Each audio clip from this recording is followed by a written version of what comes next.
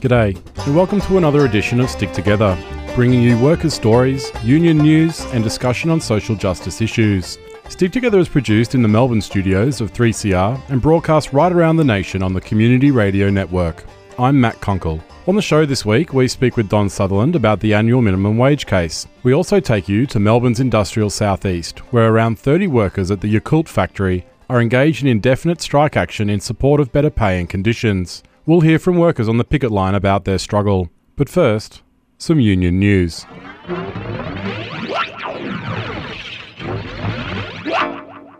Two workers were killed when an approximately 5-metre deep sewer trench collapsed in the Victorian Regional Centre of Delacombe last week. A 34-year-old man was killed instantly, and a 21-year-old died a day later in hospital. The first workers on the scene jumped into the unstable trench with nothing but their bare hands trying to dig out the men before equipment and crews finally arrived. It took more than 2 hours to free the 21-year-old man, who was buried up to his waist before rushing him to the Royal Melbourne Hospital. A vigil was held for the two men out the front of the Victorian Trades Hall Council, where Dr. Paul Sutton, head of the OHS unit at the hall, again called for the Victorian Labor government to introduce strict industrial manslaughter offences to hold to account the managers of businesses which negligently kill their workers. The trade union movement in Victoria is calling for industrial manslaughter laws here in Victoria. Those industrial manslaughter laws would see companies and individuals liable for penalties, including jail time, equivalent to the manslaughter laws in our Crimes Act. These laws exist in the UK, they exist in Canada, they exist in the ACT, they exist in Queensland. We're not asking for anything unique here. We're asking for Victorians to have the same protections that are granted to other workers in other jurisdictions. It's been reported that the two men were working without a trench shield, which would have protected them from the collapse. Last Tuesday, about 50 union activists descended on the coastal Victorian town of Lorne to protest out the front of the Victorian Transport Association's annual conference. The protest raised awareness of the VTA's links to international stevedoring company ICTSI, whose Victorian operations were subject to a 2-week community picket at Webdock after a union activist was fired late last year. The protest came a day after a dozen activists crashed the VTA's conference, protesting its support for ICTSI's union-busting methods. These protesters interrupted former Liberal Ports Minister David Hodgett's speech by unfurling a banner and holding up posters highlighting ICTSI's links to dictators across the globe. Both protests resulted in the VTA being forced to adjourn the proceedings. Here's Colin Vernon, Secretary of the Geelong Trades and Labour Council, speaking at the rally. So we come down here yesterday, 17 activists, women, men, unemployed, traditional unionists. We come down here. We went in there and we told them the type of stuff that you're doing, you're not going to get away with it. You're not going to get away with it in Sydney. We told you there. You think you can come down here and hide? We know you're here. And they thought they'd turn the lights off on us. They kept us in there on the dark. But I tell you what, you might have had us in the dark, but we still see what you're doing, and we're not going to let you get away with it. You can go to the corners of the earth and we'll still be there. The mighty Australian trade union movement, standing with the international unions, will not let you get away with it. And what I say to the transport industry is, think about who you associate with. The International Transport Workers Federation has vowed to continue its campaign against ICTSI both in Australia and wherever they operate internationally. A sweeping restructure of the Australian Manufacturing Workers Union, the AMWU, has been endorsed by a special national conference last week. The restructure, which will take effect from July 1 this year, sees the unification of the union's 4 divisions. Until now, the union had been organised in 4 different divisions: a printing, a food and confectionery, a vehicle building, and a general division. The restructure was proposed after a review conducted by former ACTU Secretary Greg Combet, in which, submitted in 2016, warned of potentially catastrophic decreases in the AMWU's membership, in part due to a decline of manufacturing within the union's coverage. National Secretary of the AMWU, Paul Bastian, has assured members that the new structure would improve governance and ensure that each of the former divisions of the union would retain representation within the structure. It would also ensure that the majority of delegates to its national conferences would be drawn from the rank and file. He went on to say that this move would lead to a more unified purpose for the union, finalising the amalgamation of unions forming the AMWU in the early 1990s. United Voice members at security services company Wilson Security are set to vote on strike action after frustration at stalled negotiations boiled over last week. The union has been seeking a new enterprise agreement for more than a year now, and Wilsons, who are one of the nation's largest security contractors, are dragging out these negotiations, blaming the loss of contracts as the reason for failing to offer fair wage increases and the protection of existing entitlements. Wilson Security has lost significant contracts in Victoria in the recent past, including the Department of Housing and the National Gallery of Victoria.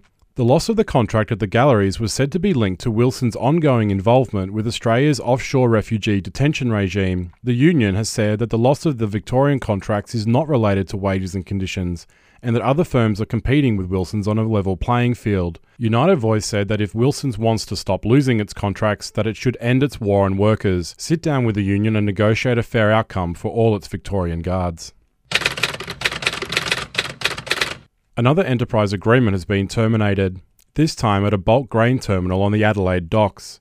Company Viterra applied to the Fair Work Commission to terminate the agreement after 3 years of deadlocked negotiations with the Australian Workers' Union failed to result in a new agreement. The termination, which affects about 50 workers at the terminal, wipes out hard-won redundancy conditions, returning the workers to the National Employment Standard that caps out at 12 weeks' pay, regardless of their length of service. It will also cut pay by up to 24%. The company has made no guarantees to maintain existing conditions, instead looking to continue its aggressive approach to cutting wages and conditions in the further negotiations with the AWU. The termination now places a ticking time bomb in the laps of the union members, who face losing all their conditions and being placed on the minimum ward conditions as early as August this year. The union, citing a lack of faith in the system, refused to engage in the termination case, allowing Viterra to lead unchallenged evidence about the damaging nature of Union 1 conditions. In making the decision, Fair Work Commissioner Peter Hampton accepted that it would be likely that there would be cuts in wages, but still found that terminating the agreement was in the public interest. This is the most recent example of a company successfully wiping away decades of union struggle, circumventing the collective power of union workers under a broken bargaining system.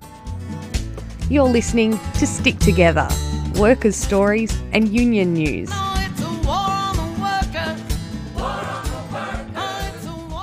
Each year, the Fair Work Commission hears a case about whether or not the minimum wage should rise and by how much. This year's case has started with unions and employer groups submitting claims for their preferred amounts. The ACTU has submitted one of its most ambitious claims yet, seeking an increase of $50 a week, while most employers are pushing for increases below the current rate of inflation, which would be an effective cut in the spending power for low-paid workers. To discuss the case further, we spoke with former National Industrial Officer of the AMWU, Don Sutherland. We're in the throes of a national wage case again. We're set to see the Commission hand down a decision in May, but can you give us a bit of a background on exactly what the annual wage review is? The annual wage review is a statutory requirement imposed by the Fair Work Act on the Fair Work Commission to annually review the state of minimum rates of pay. The process enables both employers' organisations, it enables anybody really, but the primary players are employer organisations and the Australian Council of Trade Unions. And they are enabled to present a submission in a highly formalised process that is intended to enable the Fair Work Commission to arrive at a decision as to whether minimum rates should be increased, and if so, by how much. This annual wage review affects the 2.3 million Australians who rely on the award rates. Once the Commission has received these submissions from unions, employer groups and any other interested bodies, what's the process from there? How do they reach their decision? Well, it's a highly formalised process based on the polite submissions and then a polite responses from the parties to the first set of submissions. And then at a certain point, the process will shift from the exchange of written documents into what are called consultations, in which any of the parties may be invited or enabled to actually appear in person in front of the 5-person panel that is headed by the President of the Commission, Ian Ross. Is this a situation where the Commission will dance its way to the middle between the employers and the unions? It's a good way to put it. In the polite process, That is, if you do not defy the process required by the Act and you go along with its requirements, the Commission will go somewhere in between. Normally it will go somewhere in between what the employers are willing to tolerate and what the unions are seeking to achieve. And that is rarely a midway point between the two. That is the difference between what the employers want to pay and what the unions are seeking. It is usually less than that. No matter what it is, the employers will always whinge, and of course it will always, the decision commonly contributes to rising inequality because it does not raise the minimum rate enough to move those people who are on minimum rates who are stuck in poverty or on the edge of it, and they have not, to this point in time, made any significant contribution to reversing the trend to inequality. Now, Don, looking back to how things were done before this current regime where the Commission set wages or set increases to the minimum wages every year, how was the minimum wage set, and are there any lessons that we could learn from looking back to that process?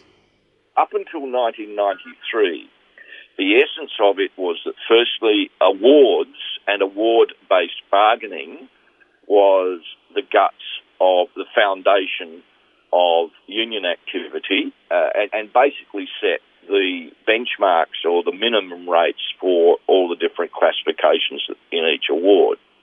Now, nevertheless, what workers would do, often of their own initiative and sometimes initiated by their union officers and so on, that they would pursue and win wages above the minimums in the award, and these were called over-award struggles and lead to over-award payments that sometimes might have been codified and often weren't, but they were policed by good union organisation on the job. Now, over time, what the union centres would then do would collect data about what the actual rate of pay was above the minimums in the awards. And that survey data would then go into what is called a national wage case.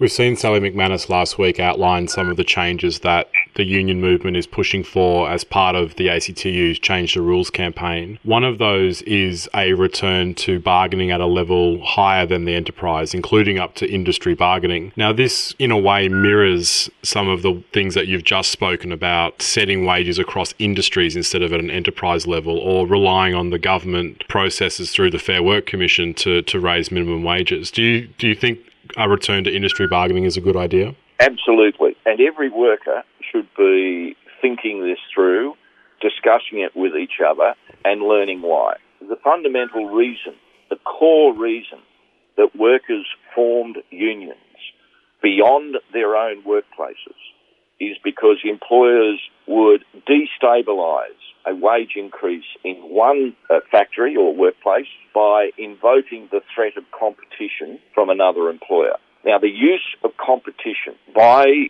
employers in 21st century capitalism is as prevalent, although it has a different shape to it, it is as prevalent as it was when unions were first formed late in the 18th century and the early years of the 19th century.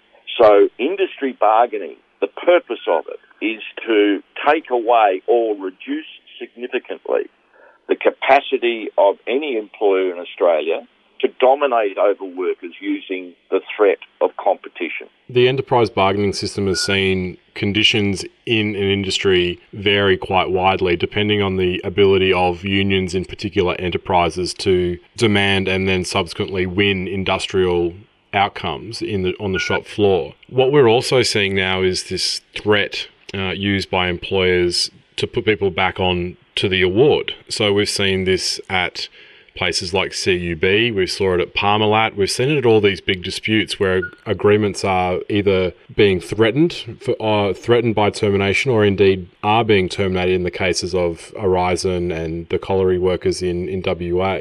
Has enterprise bargaining led to a stagnation or an ossification of awards and created this massive imbalance in the workforce? Yes, it has. Enterprise bargaining is rooted in the endorsement of competition as a power lever by employers.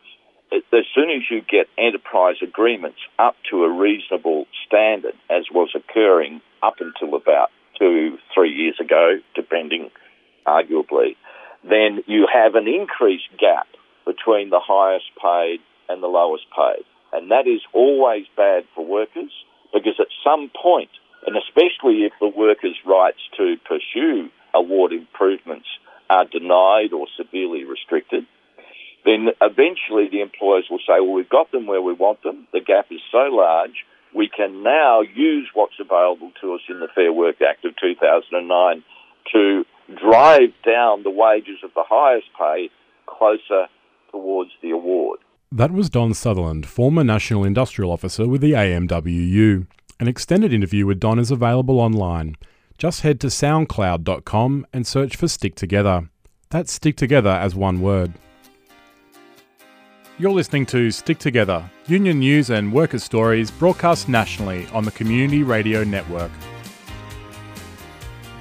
About 30 workers at a probiotic dairy manufacturer, Yakult, are taking indefinite strike action in support of higher wages and improved workplace conditions. Frustrated at Yakult's refusal to remove a process of grandfathering, where newer employees get fewer rights and conditions than the longer-serving employees, and a refusal to offer fair pay, the workers have taken their protest to the gates, bringing the factory to a complete standstill. We visited the workers out the front of the factory in Dandenong, in Melbourne's industrial southeast. I'm Rachel. I've worked here for 8 years. So I'm Suji. I work here for 4 years. Rachel, can you tell us why this industrial action has happened? Basically, the management haven't really negotiated well. Over the past few years, we've gotten less and less money, and it's sort of come to a head where anything we ask for, we don't get it. And over time, all of the benefits are being taken away bit by bit. The new employees don't get the same perks that those of us who have been here a while are getting. So it's just sort of, we've had enough, and they're not listening. So but they've been having a 340 million profit for last year, but we ask only a small amount of benefit because they're getting all the benefits for last year. So, but they don't want to come and talk to us for nearly now 1 week. So the company is doing quite well. I saw the profit announcement. It's making quite a lot of money. What is the company offering as far as pay? They've offered and they've given us a 2% increase already, which barely keeps up with inflation. So, I mean, most of us who have worked inside the factory area are committed. We're loyal. We've worked there for years. In other departments, people come and go. It's like a revolving door, but our loyalty isn't rewarded, and our experience year by year isn't rewarded with any extra money. So it's pretty disappointing to see the management always getting more and more. They get new cars every couple of years. They, are willing to invest in new projects for the company, but as far as the workers go, we're treated like, we don't exist. What is it that you want the company to give you? What are your demands out here at the front of the factory? Okay. Last year, 2 years ago, when we have a negotiation for EBA, we asked actually 3%. So he offered us 2.5%, but we agree for that one. So, but this time when we have a EBA negotiation, we asked 2.5%, but he want to give us a 2%. But because we all the members think if we accept that one, the next couple of years when the negotiation come in, he won't give us a pay rise, or he maybe offer 1.5. Every day he cutting. Every day they get more profit, but they're cutting all the benefits who getting us.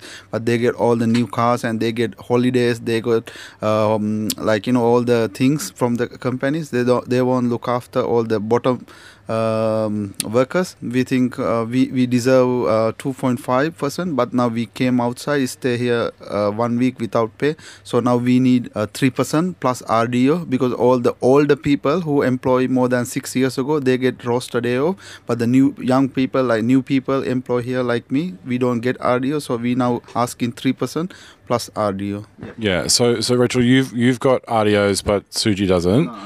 Now the demands from the workers we just heard are 3% pay increase plus an RDO for the new workers. How does it make you feel to work in a factory where you get something that the people next to you don't? I mean, it's patently unfair. Why should I get benefits Like they work just as hard as I do, but if, I need to do something, I can take an RDO. If they need to do something, they might have to take a sick day, and then they get lambasted for that at the, yearly performance review. So it's really unfair. Suji, how does it make you feel, mate, when you're working in a factory and not everybody's equal? Yeah, it's very disappointed because we all work like a team and we help each other because we all do the same work. It's the same thing we running, same thing we doing. But every day since the new CEO coming, like 5 years ago, he cutting all the benefits from people. I've relied on the benefits here to, live my day-to-day life. Work isn't everything. I've got a lot of stuff going on outside of work, as does everyone. So it's frustrating and difficult to see. Like, I'm from America originally, and it's very easy to take for granted the stuff that you have here as far as workers' rights go. But I appreciate them because I grew up and we didn't have those things. So I see Australia going the way that America went, and it's very, I don't know, it's sad. And it makes me upset and angry. That's why I'm willing to be out here for a full week. What's it been like? Is this the first time either of you ever been on strike? Yeah, we had one in 4 years ago when he come to CEO position, but we stay only one day. He agreed to give us a benefit, and we had another negotiation 2 years ago, and then we have some working in a union, like we are not strong like before. But this time people think they are bullying too much. They're taking our everything away. Even when we have the small thing they're taking out from us, and then people thought we have to come out and we have to have a voice and stick together to get because we work hard, really hard, so we deserve it. Yakult's all about their branding and their reputation, and that was enough at the time for them to back off and say, all right, let's negotiate. Whereas this time, apparently they don't care anymore. They haven't been out to talk to us once. They're playing chicken now, so it's funny to see how they're responding and what their values are.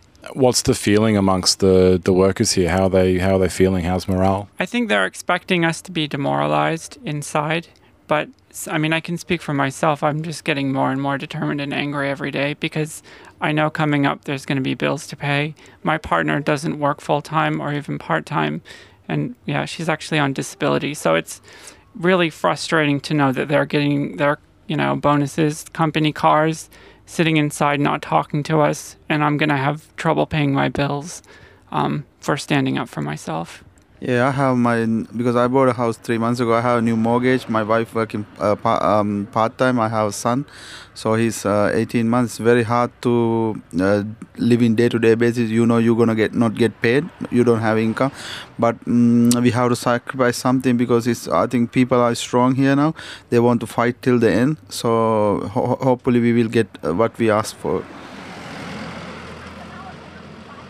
Robbie Dent is the NUW organiser and a 30-year veteran of the dairy industry. Well, the EBA expired in December, the 30th of December, but we were negotiating from the middle of October. Now, the company put 30 claims on us to basically strip out most conditions in the agreement. And what type of conditions were they looking to take away? They wanted this disputes procedure, working on Saturdays and Sundays, things to do with penalty rates, all that type of stuff. Also, too, they want to strip out the union dues going through the payroll system, all stuff like this, So was this another example of a real slash and burn attempt from a company trying to take away everything and bring people back to the bare minimum? Yes, I would say that because the company have this ideology that they'd like to do it on everyone is assessed each yearly to see what pay increase you would get. People doing the same under the same classification would be on different rates of pay, a divide and conquer issue, basically. We heard from speaking to the members at the front here is that there is already a two-tiered system inside the factory where some people receive some conditions that others don't. Can you tell us what the response of the members has been to this grandfathering provisions? Yes, most people had a roster day off, but new employees are not getting the roster day off. So one of the claims we have in the agreement is the people that have not currently got the roster day off have an option to take it or not. But the company don't want any roster days off. They just hate them. They want to get rid of them for everyone. The company is refusing to negotiate with the members. What other steps have they taken since you've gone on this indefinite strike? They haven't come near us. They're not available. Just haven't spoken to us at all. And have they sent the lawyers in? Yes. Last night we got notification that we're going to be subpoenaed. Not subpoenaed. We're going to have to appear in the Supreme Court today to answer charges there they are relating to the dispute. The members have told us their demands. They were looking for 2.5%, but now that they've been forced into this, they're pushing for 3%. Yes. Can you tell us a little bit about Yakult, the business, and whether or not they could come at these kinds of claims? Now, the company are in a very strong position financially. They had a profit of 322 million last year. So it's nothing got to do with money. They have plenty of money. They just don't want to give it to us. What are the next steps from here? What are the next steps for the campaign to win this agreement? Well, it looks like we're going to be here next week as well. We are still open to discuss with the company. I think a bit more pressure from the picket line will probably push the company forward. If you'd like to show your support for the workers, the protest camp is at 10 Monterey Road, Dandenong South. You can also follow the dispute on Facebook by searching for the National Union of Workers. And that's all we have time for this week's show. Thanks to Don Sutherland and the workers at the Yakult picket line for speaking with us. Stick Together is produced in the Melbourne studios of 3CR and broadcast right around the nation on the Community Radio Network. The program is made possible by the financial assistance from the Community Broadcasting Federation. But if you'd like to help keep workers' stories on the air, call your local community radio station today and subscribe. The podcast of this show and other recent episodes can be found at www.3cr.org.au/sticktogether or by searching for us on iTunes. A link to the extended interview with Don Sutherland can also be found alongside the podcast link. And if you'd like to learn more about the annual wage review, you can head to his blog at donsutherland.wordpress.com. If you'd like to get in contact with the producers of the show, you can call us on 03 9419 8377 or email us at sticktogether3cr@gmail.com. We're also on Facebook and we'd love to get your feedback. Tune in next week when Annie McLaughlin will cover the recent national walk-off of early childhood educators, the largest in the sector's history. But finally remember, no matter where you are or what you do, there is a union for you. My name's Matt Kunkel. Until next time, stick together.